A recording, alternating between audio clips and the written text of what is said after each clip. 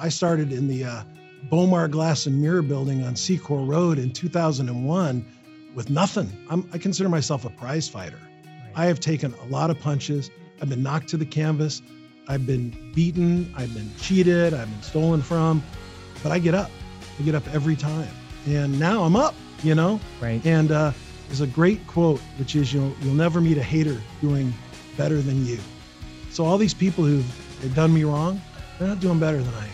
Most entrepreneurs who ultimately become successful recognize that their time is more valuable, focused, and not doing everything.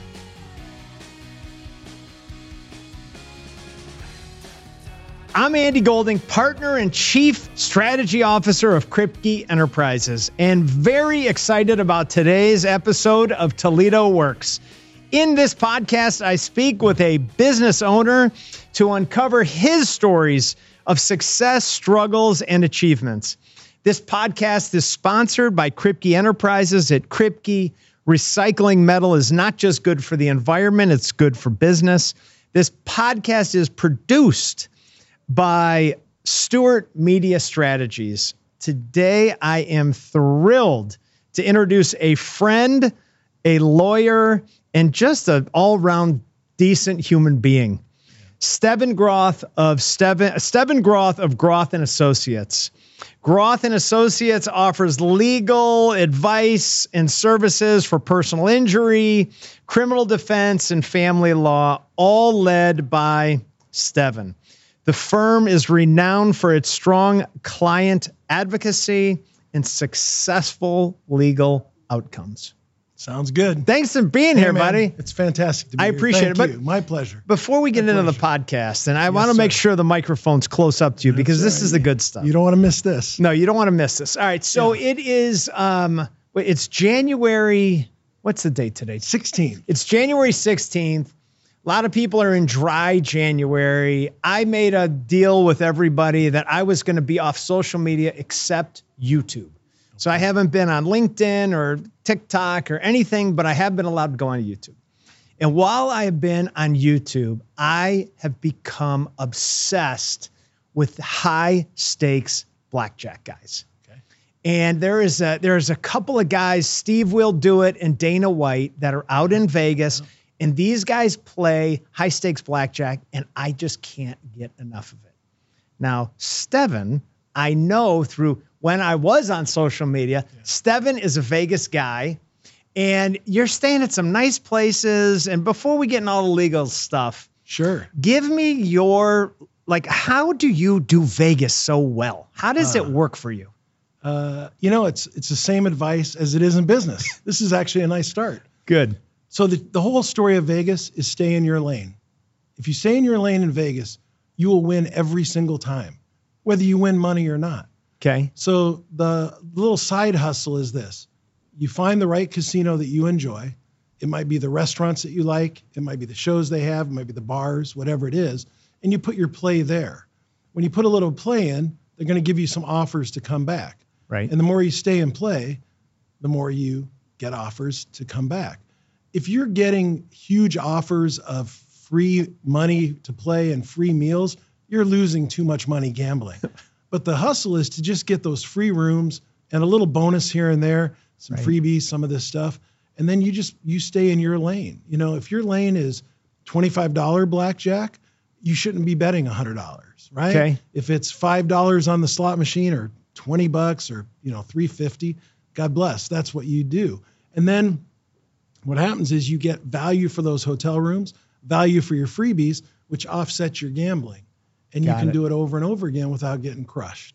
So I always say I'm undefeated in about 30 trips to Las Vegas because I never get crushed. My other little deal is if I'm there for 3 nights, I have 3 nights worth of money. That's my lane. If I run out on day 1 of the money, then, we're going to do something else. Sure. And so same with business or anything else in life, you got to kind of control. I wish it was more exciting. Like, here's my secret strategy, Andy, where you can, you got to double down on Tuesday at 4 p.m. and you're going to come out ahead. But it's, and of course, a little bit of luck never hurts. And the other thing too is, of course, slot machine players, which I'm a slot machine guy. I love the ADD nature of it. And the excitement. Blackjack's a great game. It's got the best odds. So, you're basically 50-50 with the house. Slot machines are much longer odds, but you get a point every time you press the button. So Right. you're building those comps. Whereas in blackjack, if you sat down at $25 a hand blackjack and you lose 6 hands in a row, you might be out for that session. Right. Whereas with the slot machine for $150, you're going to build your comps. You're going to play for a while, and you might really win something big. It happens. I've seen it. I'm telling you, Yeah. I watch these guys on YouTube. Now, Right. half the time they only show them when they were winning. Of course, right, but, right. It's edited. For sure. Right. So, when you are an attorney in town and when you're doing the type of legal work that you do, which probably gets very heavy, is Vegas a place where you feel like you not that you release there, but you can take the burden of some of the heaviness off your shoulders? Is that why you like it as well? I can give you a few stories here. Yeah. One is when I was a very young attorney, I went to a conference there and I was broke. I had no money. I had, I think, $200 in my wallet and 1 credit card. I wasn't yet the points and miles credit card hustler that I am today. And I remember seeing these lawyers who were very successful, and they were talking about these big cases. And, I started in the Bomar Glass and Mirror building on Secor Road in 2001 with nothing. Right. And I went to this conference and I saw these people and I thought to myself, I'm going to come back to Vegas. I'm going to be successful. In fact, on that trip, I ate at the La Salsa at the food court because you could pile the free salsa on so I could get a bigger meal. And I was also pretty fit and working out at that time. But, and so to me, Vegas was sort of like the Holy Grail. Like, I'm going to come back here successful. Right. So in that regard, it was like a challenge to me, which thankfully I've been able to have some success and enjoy. Also, like you said, I get to stay at some nice hotels. These are fantastic hotels with great amenities. So for like 3 days, I'm a millionaire. Right. I live like a king. And as you may know, I eat like 2 kings. So, I'm having a great time. I'm enjoying some of the finest food. Vegas is probably the best food town in America in the most concentrated area. Right. French Laundry in Napa is amazing. New York City has its charms. LA is amazing. But Vegas, you name it, from In-N-Out Burger to Joel Robuchon's, Sure. I mean, you got it. Michelin star to What whatever. is your Vegas hotel? Where is your Lane hotel? I spend a lot of time at the Cosmopolitan, which is next to the Bellagio. But I have a pretty good thing going where I get comped up, and I, like my friends, we're going at the end of the month. I got a friend staying at the Park MGM. Okay. I'm hooking my son up at a bachelor party at the Link, all comped, and I'm staying at the Cosmo. I love it. All on a budget. I'm Right. telling you, it's there's no insanity here. So I've known Stevin for a long time. And when I first met Stevin, and this is what is so interesting about Stevin's story. So Stevin has been referred to as, or many years ago, Stevco. Yeah. Because Stevin was an entrepreneur that had you had your fingers in a lot and aspirations for even more. And I don't know if at that time you were an attorney-ish and an entrepreneur first. But what I have noticed and what I want to hear more about is from this was 20 years ago, from the time you were Stevco to now you are Stevin Groth, attorney at law with a sizable law firm. What changed? it's great. Gary Cook, judge, Lucas County Common Pleas Court, and I were prosecutors together. Okay. He gave me that Stevco nickname, like Ronco, Stevco, right? No doubt the single most important thing that changed was focus. It's true that when I got started, I came here from California. I didn't know anybody. I didn't go to school here. And I've always been entrepreneurial, and I wanted to sort of make my mark. And so I did. I was probably too aggressive. I tried to do too many things at once. And that is a mistake, unless you have very deep pockets. If you can afford to hire staff and all that you do, no problem. I, on the other hand, was like Robert Townsend in the Hollywood Shuffle. I was financing everything on my credit cards. Right. Bad strategy. Right. Not the worst strategy, but not the best strategy. So certainly, it's the best strategy if it all turns out. If it's the only strategy you got, right? So, but So again, I've suffered the slings and arrows of, debt and debt service and all that. Always figured out a way because I think that's what you always have to do. Which is truly entrepreneurship in itself. Man, no doubt. I somewhere in all of this, I want to work in this analogy, which is I consider myself a prize fighter. Right. I have taken a lot of punches. I've been knocked to the canvas. I've been beaten. I've been cheated. I've been stolen from, but I get up. I get up every time. And now I'm up, Right. And there's a great quote, which is you'll never meet a hater doing better than you. So all these people who've done me wrong, they're not doing better than I am. So the answer is focus. Right. And the difference between me, back then I was all over the place. Shame on me. Paid a big price for it. Took a lot of, probably slowed me down, but everything has a way of working out. These days, with almost exclusivity, it's this law firm and the things I do, the coaching, the investment in the firm, it's good stuff. So what was, when you're in the thick of it and, you had all the balls in the air and, you mentioned ADD. So there's a lot of that and a lot of entrepreneurs and a lot of the people, that we see coming in here, they're managing a lot of balls, sometimes because they have to, sometimes because they want to. And what changed when you said, you know what, I'm going to be a fucking attorney full time. And I have to let the other stuff go and make my focus there. Right. Two analyses here. One, I think that most entrepreneurs who ultimately become successful recognize that their time is more valuable, focused, and not doing everything. There's a great book called Buy Back Your Time. The name escapes me. I think it's maybe Barnett. Buy Back Your Time. It's a powerful idea because the truth is I was doing everything. I was the GSD guy, get shit done. For sure. So I could do everything and did for years. Whatever it was, if I needed to do this much, I do that much. If I needed to do, and there are times still where I'll have 26 court appearances in a single week in probably 11 different courthouses all across Northwest Ohio. I still, on some level, struggle with this because I have a very vibrant practice, but I also have to manage my business. So the change for me was just the idea that slowly but surely, I'm buying back my time. Where I had no administrators, I now have 3. I have an outstanding admin.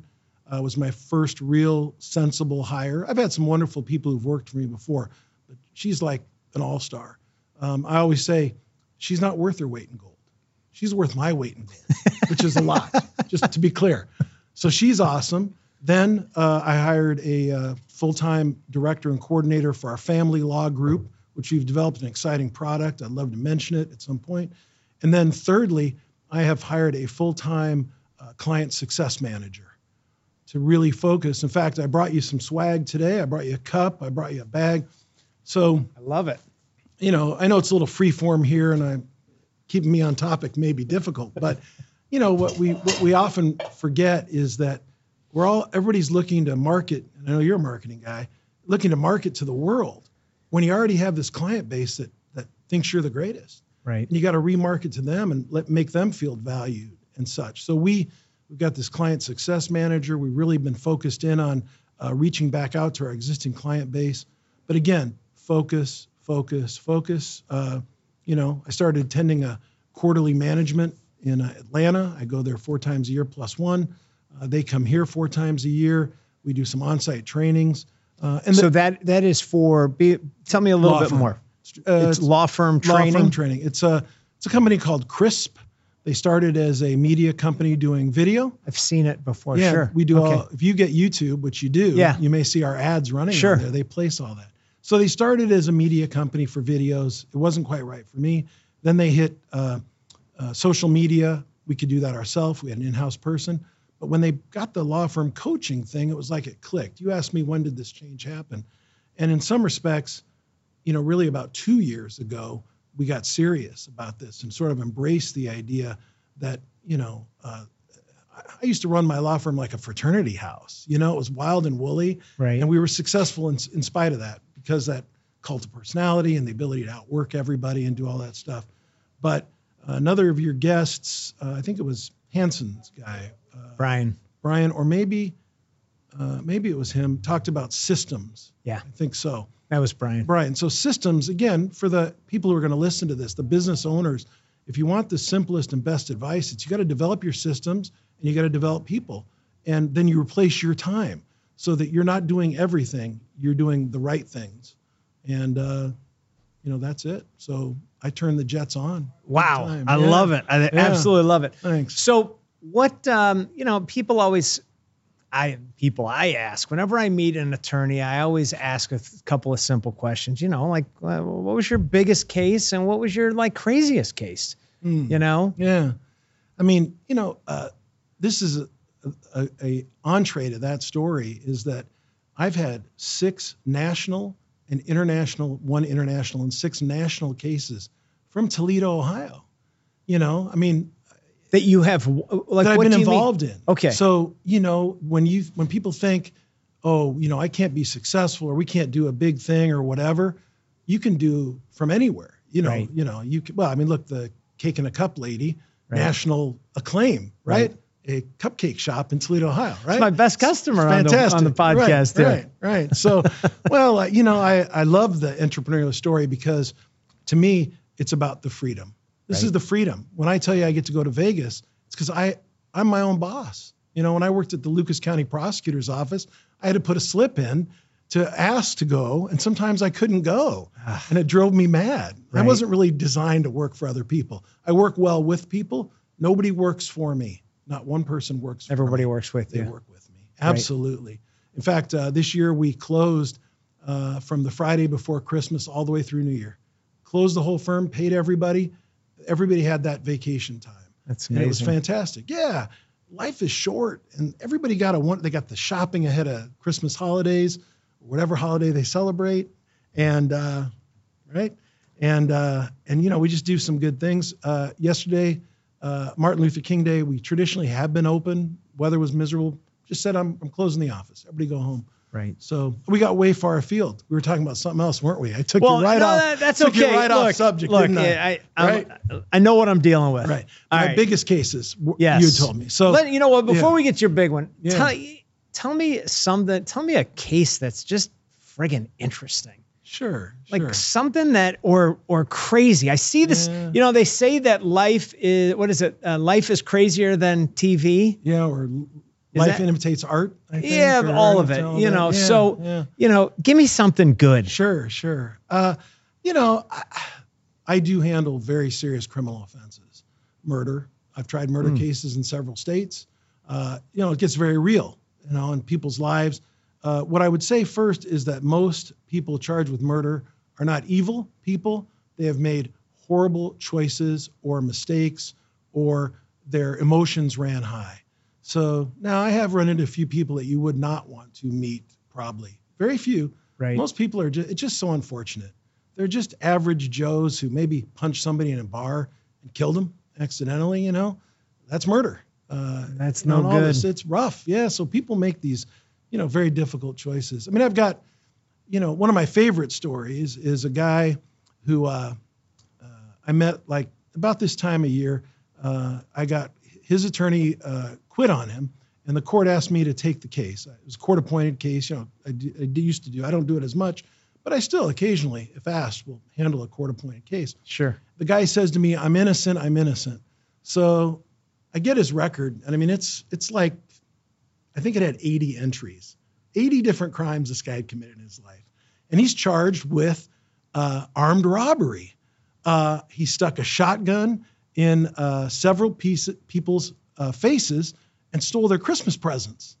And they find him outside of a 7-Eleven, and the police chase him. He throws the shotgun out of the car and crashes the car with everybody's stolen goods in the back of the car. He's innocent today, right? That guy's innocent today. Do you want to know why? You want to know how?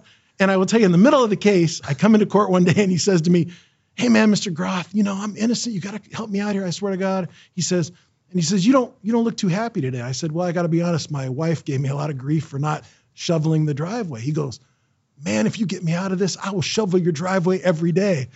And I gave him a look and he goes, I know your wife don't want me at your house. I said, listen, Mr. Smith, Yes. I'll come to the jail. It was Christmas Eve. I'll come to the jail tonight. We will go through everything. I said, we got 2 eyewitnesses that you stuck a gun in their face and they caught you with the shotgun and a crashed car and all these gifts. I said, but we're going to take a look at everything. So we get to the jail. We're going through everything. And I have the lineup where he's identified as number 2. Now, I mean this in the nicest possible way, but as a black gentleman in a black and white photo, it looks like 6 ink blots. So I said to him, Mr. Smith, I used to work as a county prosecutor. I know the sheriff's guys. I'm going to get us the color pictures. My guy's number 5. Number 2 is who was identified, and everybody just agreed that it was the same guy. My guy stole the bad guy's car outside a 7-Eleven. What? And it wasn't him, so he got credit for time served for receiving stolen property, and home he went. Wait a minute. Your guy stole the bad guy's car? He stole the bad guy's car. Oh, because he probably left the car running. He left the car running at a 7-Eleven because it was the middle of winter. And my guy opportunistically, with a 80-line record and probation violations, he was looking at like 42 years for armed robbery, went home.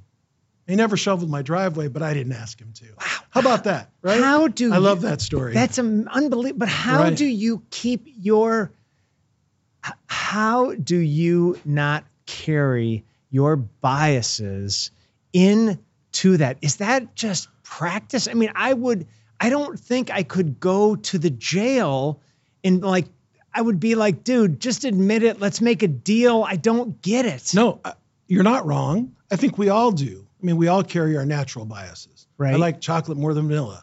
You like coffee without cream. I like it with cream. But I think the professional in me knows that I have an obligation, and this is often the tension between entrepreneurship and business.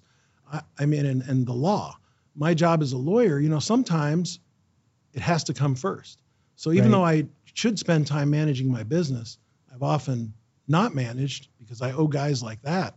So I go in, I try to have an open mind. I didn't believe him. Of course, who would? He was identified by several people as sticking a shotgun right in their face. I mean, you don't forget that, right? But as it turns out, because you have a certain amount of professionalism and, rigor, it's just like anything else. It's like anything else. So, wow. that's a great story. I mean, I've been very fortunate. Like I said, I worked on the University of Toledo point shavings case. It was a federal case in Detroit. That's another good story. The day I met my client, they wanted him to spend 6 years in prison. 6 years later, he went home on probation. He was the youngest player who was clearly under the sway of all the senior players. He was just a freshman, a little kid. And they had this whole thing going on. And, didn't sell him out, didn't plead him out, didn't give up. I was the last man standing with another Detroit attorney who represented Keith Triplett, as a matter of fact. I mean, these are public records. And we fought our way all the way through. And so that was great. I've been very fortunate to have all that kind of, good cases. We have good client reviews. We have good rapport, good reputation, which is golden. Is fighting, being the last man standing, is that, as an entrepreneur, obviously, you get knocked down, you get back up. But is part of being a good attorney just willing to stay to the end and outwork the opposite side? Not always. No. Okay. No. I think outwork is part of it. You should know your case better than anybody else. I mean, that's number one. But also, you have to know the timing and the scenario. In the federal system, there's a benefit to resolving cases quickly and taking responsibility. And federal system is very different than the state system. For anybody who's not familiar with it, state system is a little more flexible. There's all sorts of this and that. Federal system works on a matrix, criminal history across the top, the category of case down the row. It's a matrix. The higher up you go, the lesser the charge, the closer you get to little criminal history, the better. if you plead quickly and work cases out, you get a benefit moving up the chart. And the feds don't, very rarely do the feds get it wrong. But in this case, my client, I felt like they got it wrong and that we needed to hang in there. So it's not very common, and that's why it's all the more interesting. Wow. So it's good stuff. Yeah. So what is it like when you win a big case like that? The hardest thing is to represent an innocent person because it's tremendous pressure. A number of years ago, I represented a decorated Army officer who was falsely accused of sexual assault and abuse. And we went to trial and we won. And when the jury said not guilty, he leaned forward and, I honestly think he was crying by the time he leaned back up. And he gave me a hug that I'll never forget. And this is a guy who was a, military guy putting his life on the line for our country. And he's hugging me and, it's pretty spectacular. Right. But it's worse to lose, because then you feel like, what more could I have done? What should we have done? What was the right thing to do here? And this is real life pressure. It's not like I always say, a stolen car case is not that big a deal, relatively speaking, but you represent people who are falsely accused of rape or murder or any number of other very serious crimes, which we handle, state or federal. It's heavy lifting. That's why I need to go to Vegas and enjoy myself. I think you have to get away from it at some point. Yeah. So, just so I have an idea, if God forbid you're accused, when someone is accused of murder or arrested for murder, how long is it like until they go to prison from the time they're arrested? Because I've seen you on TV, I've seen you in the newspaper. What is the time frame? Oh, it's a fluid concept. I mean, in some cases drag on for a very long time, depending on what's necessary in the case, expert witnesses, court calendar, in custody, out of custody. There's no set period of time. I'll be honest. There's none. Okay. The courts have some obligation to resolve cases in about 6 months. They call them superintendency rules. And you try to keep the judge happy by resolving it in that period of time. But sometimes you need more time. You just do. You have out-of-state witnesses. You have an expert report that's necessary, whatever it might be. So there's, it's always easier when people are out of custody, because you hate to have somebody sitting in jail as the clock ticks. It's very lonely. But I will usually tell those folks, I'd rather have you sit here for 6 months than 16 years. Right. So. For sure. Have you ever gotten in trouble in court like you see on TV? Is court like TV? No, not at all. Not really. Not at all. No. I mean, so can you even watch those court Not TV? much. I don't. Really? No, I don't watch much. Because it's more documents and it's more They move along in very fast, like it all happens in 5 minutes. What I will say is I used to watch a lot of Law and Order. Right. And I love those prosecutors, Ben Stone. Right. And Sam Watterson. These guys were pretty close to the way it was. Really? Pretty good. Yeah, they were good and pretty straightforward because, when you're a prosecutor, and I have great respect for prosecutors, I was one, you're there to establish the elements of the offense and prove people's guilt. You're not there to persecute people. You're not there to do everything you can to theoretically convict. You're there to just present the evidence, let a jury decide, do your job. That's respectable. Defense attorneys, we have to be more entertaining because sometimes the evidence is not great for our guy. Right. But sometimes it's questionable. Like, can they really prove all this? But it's not, TV. First of all, you never, ever, ever have your client in the room with the prosecuting attorney and a detective to talk about anything.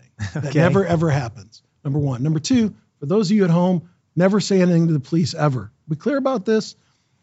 Everybody wants to talk. Oh, right. If I can explain it, I've heard the detective will be, I'm sure he'll be happy to hear what I have to say.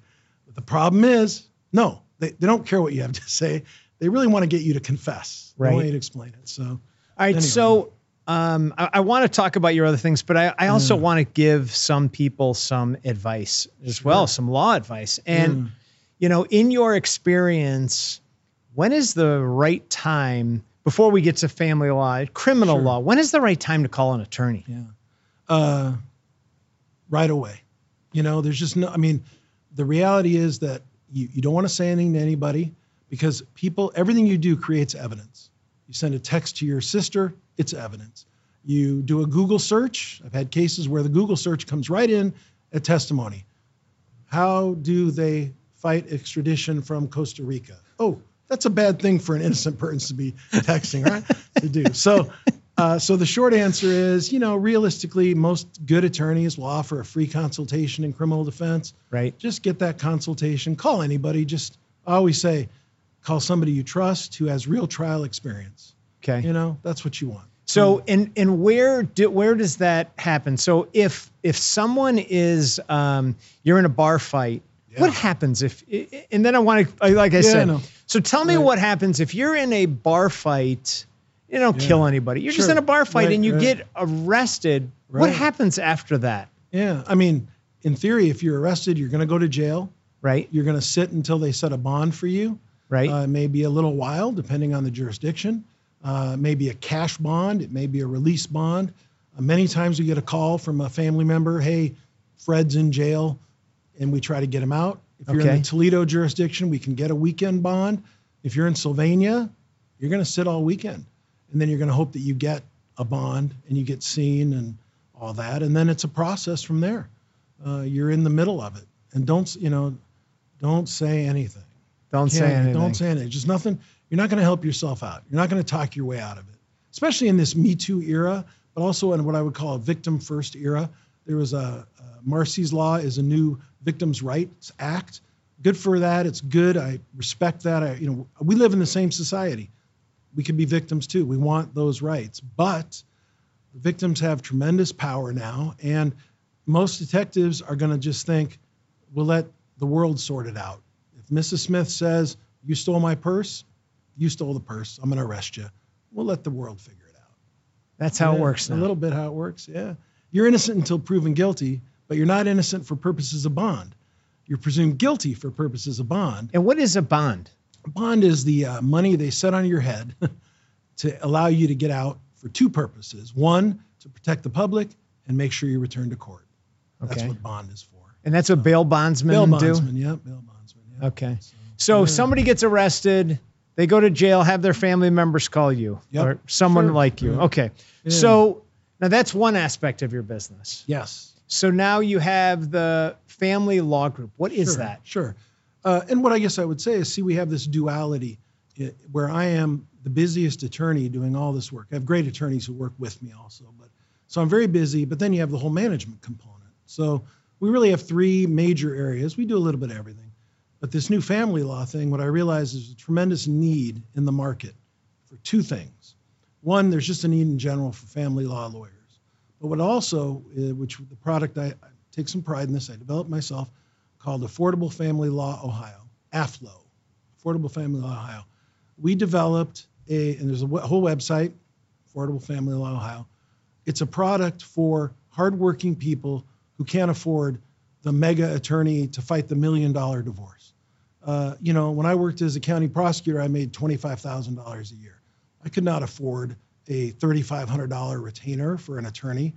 Thankfully, I didn't need one at the time. But so I sympathize, and I realize there's so many people, they need help, and this family law stuff's so personal. It's your children, it's child support, it's spousal support, it's visitation, it's moving, it's all these things, and yet they can't get anybody to help them because they don't have $2,500, $3,500. So we developed this essentially program where we have a very reduced retainer, $750 to $1,000, which is more doable.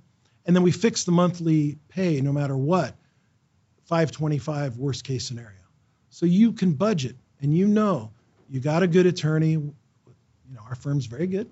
We do good work for people, have quality folks, and not just average folks. I mean, these are good attorneys with 30 years of experience or more and really experienced in their craft who will represent you, and we treat everybody the same, which is just like you. We want a 5-star review for this podcast, by the way. Yes, right. Thank you. We want, yeah. So so we've created this whole market, and I will tell you, we can't hire enough attorneys to fill the need. It's sad, but it's true. So so that's been great for us, and of course we do have a very nice personal injury. Did you play B'nai B'rith softball? One season, I think. Right. My buddy Steve Crossmock, not Jewish, but did play B'nai B'rith softball. Anyway, he's an all-star, and, we go at those big personal injury cases. We've handled some, tragic and horrific cases, and sadly. But, we're there for people. So. What's a typical personal injury case? Mrs. Smith's driving down Central Avenue. She comes to the red light, and behind her, Susie Jones is not paying attention and smacks the back of her car. She's sore but not critically injured, feels okay. The police come out an hour later and do a report. The next day she wakes up sore. She goes to the emergency room or, in best case scenario, and then the emergency room sends her to her family doctor who tells her 3 weeks of physical therapy, you'll be fine. In 3 weeks, she's fine. She's run up $3,000 or $4,000 in medical bills. The case settles for $7,000 to $10,000. She puts a few thousand in her pocket. The doctors get paid. We try to negotiate down those bills. Hopefully, she puts everything on her health insurance, which is good advice to everybody. That's your average case. It's not the catastrophic loss that you see. Right. Those happen, sadly, and we've had everything from, seven-figure death cases to Mrs. Jones, who was hit from behind by Mrs. Smith. Right. So. It seems like when you get hit from behind now and there's any damage to your car, there is an attorney for the other person's insurance company, or maybe it's just the other person's insurance company that wants you to sign and settle. Yeah, absolutely. Is that the right advice? Should you be contacting an attorney? Here's what I would say. Generally bad advice, because those are insurance adjusters, and their job is to adjust down the amount of money the insurance company has to pay. Right. So if they settle quickly before you get medical treatment or fully checked out, you're done. You sign off. Right. Bad advice. Sometimes people will call me and say, look, I was in this car accident. I wasn't injured. I didn't even go to the hospital. I feel fine. My bumper was ruined. I say the insurance company will take care of that. You don't need our help. We don't send people home with neck braces and crutches. We don't send them to a Fred the chiropractor. Fred's a great name, but it could be Stan the chiropractor. And, for 6 weeks of chiropractic treatment. If you're legitimately injured, we're happy to help you. All right, so now I have one of my closing questions for you. And this one I always am I'm not a drinker, okay? But I feel like this is like the advice that people need to hear, okay? Don't blow. We'll What's get to the question? So it's your birthday. Yeah. So you're out at the bar. Yeah. Now, my personal deal with my family is if we're arguing about me or anybody driving, they're not driving. Yes. If you're arguing about it, you don't get to drive. Right. So, I'm not a big drinker. So, but I'll use me as an example. Sure. I'm out. I have 2 beers. Okay. Yeah. I had a full dinner. I drank them over. Maybe I drank them at B-Dubs, and maybe they were a little bigger than just 2 cans of beer. Right. Beer. Right. Right. And is the beer this sized, or is it king sized? Is it right? So I had what I would consider 2 beers. 2 beers. And I feel fine. Okay. And my tail light, my sticker. I've been pulled over because my sticker was expired. Have you?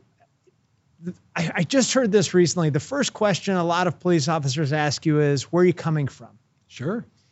And take me from that point on. Right. So there's a certain time of night where the officers are fishing. They already know. After 11, from 11 to 3 a.m., right? People are probably, if they're out on the road, they are probably coming from a bar, especially on weekends, right? Right. So there's a little heightened view of their part. All they need is what's called probable cause to pull you over. Tail light, registration, didn't use your blinker, change lanes without signaling, whatever it might be. So what'll happen is that when they approach the vehicle, they're looking for clues to determine if you're an impaired driver. So the first thing they'll normally ask is license and registration. And while they're doing that, they're checking a number of things. They're smelling for alcohol. They're determining your demeanor. How do you look? How are you responding? How are you looking through your wallet? How are you looking for the papers? Are you thick-fingered? Are you struggling with that? Because what they're building is the clues to to allow them to continue to escalate this stop into what they call a probable cause, to then escalate the stop to a OVI investigation, where now they can ask you out of the car to do the field sobriety tests, nystagmus, all that stuff. So not very entrepreneurial, but certainly very legal. Right. So, I answered your question up front, and I'll answer it again. So the problem is, the real answer is don't drink and drive. Of course. If you have more than probably one good-sized drink, even though it seems hard to imagine, you're probably better off not driving. Right. Because the danger is, again, two parts. One, whatever size beers you had, you may think I only had 2 beers. But if they were 32-ounce beers, that's 4 16-ounce beers, right? That's 8 8-ounce beers. Right. That's a lot of alcohol. That's a lot of beer. And then oftentimes people tell me, man, I just had 2 drinks. Did you make the drinks yourself? No. Do you know how much liquor was in the drink? Right. No. Is it common for bars to overserve people to make it a festive and exciting atmosphere? Yes, it is. Are they liable for that? No, they're not. You are. You're the adult here.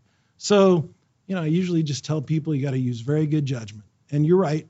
If it shouldn't even be a discussion. If you think I've had enough, I'm not going to drive. Has everybody we know, probably every one of our friends, done it? Sure. Is it a judgment call? Certainly. But here's what happens. If you refuse the breathalyzer, you lose your license for a year, and you don't get driving privileges for 30 days on a first offense. It's much worse if you have priors. If you take the breath test and fail it, you also lose your license probably for a year. Right. You give the government all the evidence they need to prove that you're impaired, and you don't get your privileges for 15 days. So the only real benefit is you get your driving privileges a little bit early, but you've given the government the evidence that you're an impaired driver. Right. Whereas if you don't take the test, then we have an argument that, hey, my friend Andy had a couple beers at B-Dubs. He wasn't an impaired driver. You pulled him over for a non-impaired driving violation. It was a license plate light. And look at the video. He's doing great. He's fine, But if Andy takes the breath test and he blows a .135, right, he's impaired by law. You'd have to overcome that. So don't blow. So don't blow. It's tricky. Just Wow. be careful. Yeah. Wow. We do a ton of those. We do a lot of OVI work. You do? We do. So, but again, it's interesting because I'd like to bring you back to this whole business thing, which is, this is the business, which we've talked about. But then there's the whole management, which I started by giving you that gift. We have a whole client success thing where we are trying to retarget our clients. So we have a whole retargeting to our old clients. We're on YouTube and we do our Facebook, social media. We have 2 different, we have a giant SEO company that does tons of search engine optimization. I don't know if you're familiar with that term. Yeah. So we have a very established company out of Los Angeles, very happy with the work they do, plus a smaller company out of Idaho that does it for our family law. Then we have Facebook advertising through the Idaho group and through our Chris people in Atlanta. So we're doing a lot of work in online social media. As our friend Jeffrey Mann will tell us, I saw his podcast was excellent, a lot of similarities. So you got to have that social media component. Also, I hear his ads on the radio all the time. So somebody's doing That's a nice the voice job. right there. Yeah, they're doing a nice job. So 20 years ago, you and I used to also compete in the Yellow Pages. Yeah. For another business. Yeah. And are you spending on social media and SEO activity more or less than you did in the phone book? And are you in a phone book now? Do they make phone books? No phone books. Okay. So you loved the phone book. I was on the back cover for a while. Right. But I came in late. There were some big players who had big phone book ads. Then it sort of died down. And I thought to myself, I can get this at a discount. And I don't care if I only get 20% of the market, but at 10% of the price. Right. It's great. I'll take it. So I did. No, there's no more phone books. Yeah, we're in, we're 6 figures on SEO alone. Wow. And we are very engaged with social media, Facebook, Instagram, YouTube. On our list of things to do, develop a podcast. It's all the rage. Right. So yeah, we're very engaged in that. But again, that's only half of it. If everybody's business is different, but really your existing clients are your raving fans. They're your ambassadors. They think you're great. Right. So why would you not treat them right. This year we sent most of our clients a blanket that said, "We got you covered." You know, sure. It was just good marketing, good personal touch, and they're the least cost to acquire a new customer. Is keeping a customer is a lot less expensive than acquiring a new one. Well, and what is interesting about this, and what I think is unique, when there was a phone book, you had some place to go. I mean, you're doing these things, sure, to advertise, but in reality, how would somebody find you? Like, right. Oh, come on, Andy. It's right here. It's all right here. Everybody agreed goes right to their phone. They're going to look. And if you weren't there, they couldn't find you. Oh, in the good old days, right? No, I'm saying now. If you are not doing SEO and you are not in those places, absolutely, you won't be found. There is no other way to get to you. Yeah. So I realize that it's advertising, but and you know this a lot better than I do because of your clients. A lot of times when you're in a bad situation, you forget how to manage your life. You become dumb. So the way that you're trying to reach out to people is helpful, because when they are in a bad spot, at least they have they can figure out a way to get in touch. We answer our phones 24/7, 365. I do a ton of work on the weekends. I did a lot of work this weekend. I'm still very busy in my own practice, which is okay. I'm working to not be that guy. But you're absolutely right. They call. It's Monday, holiday day. Their friend's in jail. They need help. And somebody is there to answer their questions. And we're very low key. Even though a lot of people, and for business advice, always be closing, Right. I'm not sure I totally ascribe to that method. I think my role is to give people honest advice and explain the scenario. If I'm the right person for them, great. I don't want to hard sell anybody. I always say, I'm not going to scare you into hiring me, and I'm not going to fluff it so you hire me. Oh, don't worry about it. Killing people's hardly a crime. Hire me. Great, no problem. Or, your son's going to go to prison for the rest of his life. You better bring me a huge amount of money, right, or he's going to die in prison. I mean, that's horrible treatment of human beings. You can't be that way. But you got to give them, you're that person and you're available to them. And of course, by building that rapport with the family and your client, that's how you get their trust. And then you can resolve cases where everybody's comfortable and they feel like you've done everything you can for them. Right. So, wow. Including going to the jail on Christmas Eve. Right. That's horrible. So, all right. So the podcast, what is next? What is on the horizon? Actually, we're very focused on doing exactly what we're doing. I've hired now 3 attorneys in the family law arena. We have another guy who's long hauler COVID guy coming back. I'm going to just keep hiring more attorneys. We're very fortunate. We just have a good team of people. And we have invested in our team also. So we do these coaching retreats. We're regularly doing a team engagement every month. We're trying to be. I saw on your front door, Kripke Enterprises, like best business to work at, right? Right. That's our motto. That's our goal. I want to be best workplace of 2024. Exactly. Right. That's what I want for my team. I want, when we gave everybody that time off, and when we do all these things, buy lunch and all the good things that we do, it's because I want everybody who works with me to know that, we're the best and it's a great place. And we're getting there, Culture is critical. Culture is critical. Especially for great young books, too. Right. I mean, this is a great podcast for entrepreneurs and anybody in business. Because, again, if you listen to Jeff Mann, Brian Elias, is that his name? Yeah. Was he the Hanson guy? Yeah. There was another guy, the real estate kid, Rubin? Yeah, Matt Rubin. I mean, all these guys, every one of them has a takeaway. Right. The woman on the cupcake, Ms. Jacobs, yes. Right? All these people have great takeaways, and of course, my buddy Jeff Mann, where I have spent a few dollars. Sure. But you know why? Because Jeff's great. He's local. He takes care of you. You feel like you're buying from a friend. Those are his parents. His parents, story, right? mortgaged their house to open up put his him store. in business. That's right. Exactly. It's unbelievable. Right. Yeah. Of course, he honors their memory every day. You can tell. It's a good thing. Stevco, this has been awesome, buddy. Thank you. Man. I hope we really covered appreciate some good it. stuff. I think we sure did. I really appreciate it. Thanks, buddy. Man. My pleasure. You got it.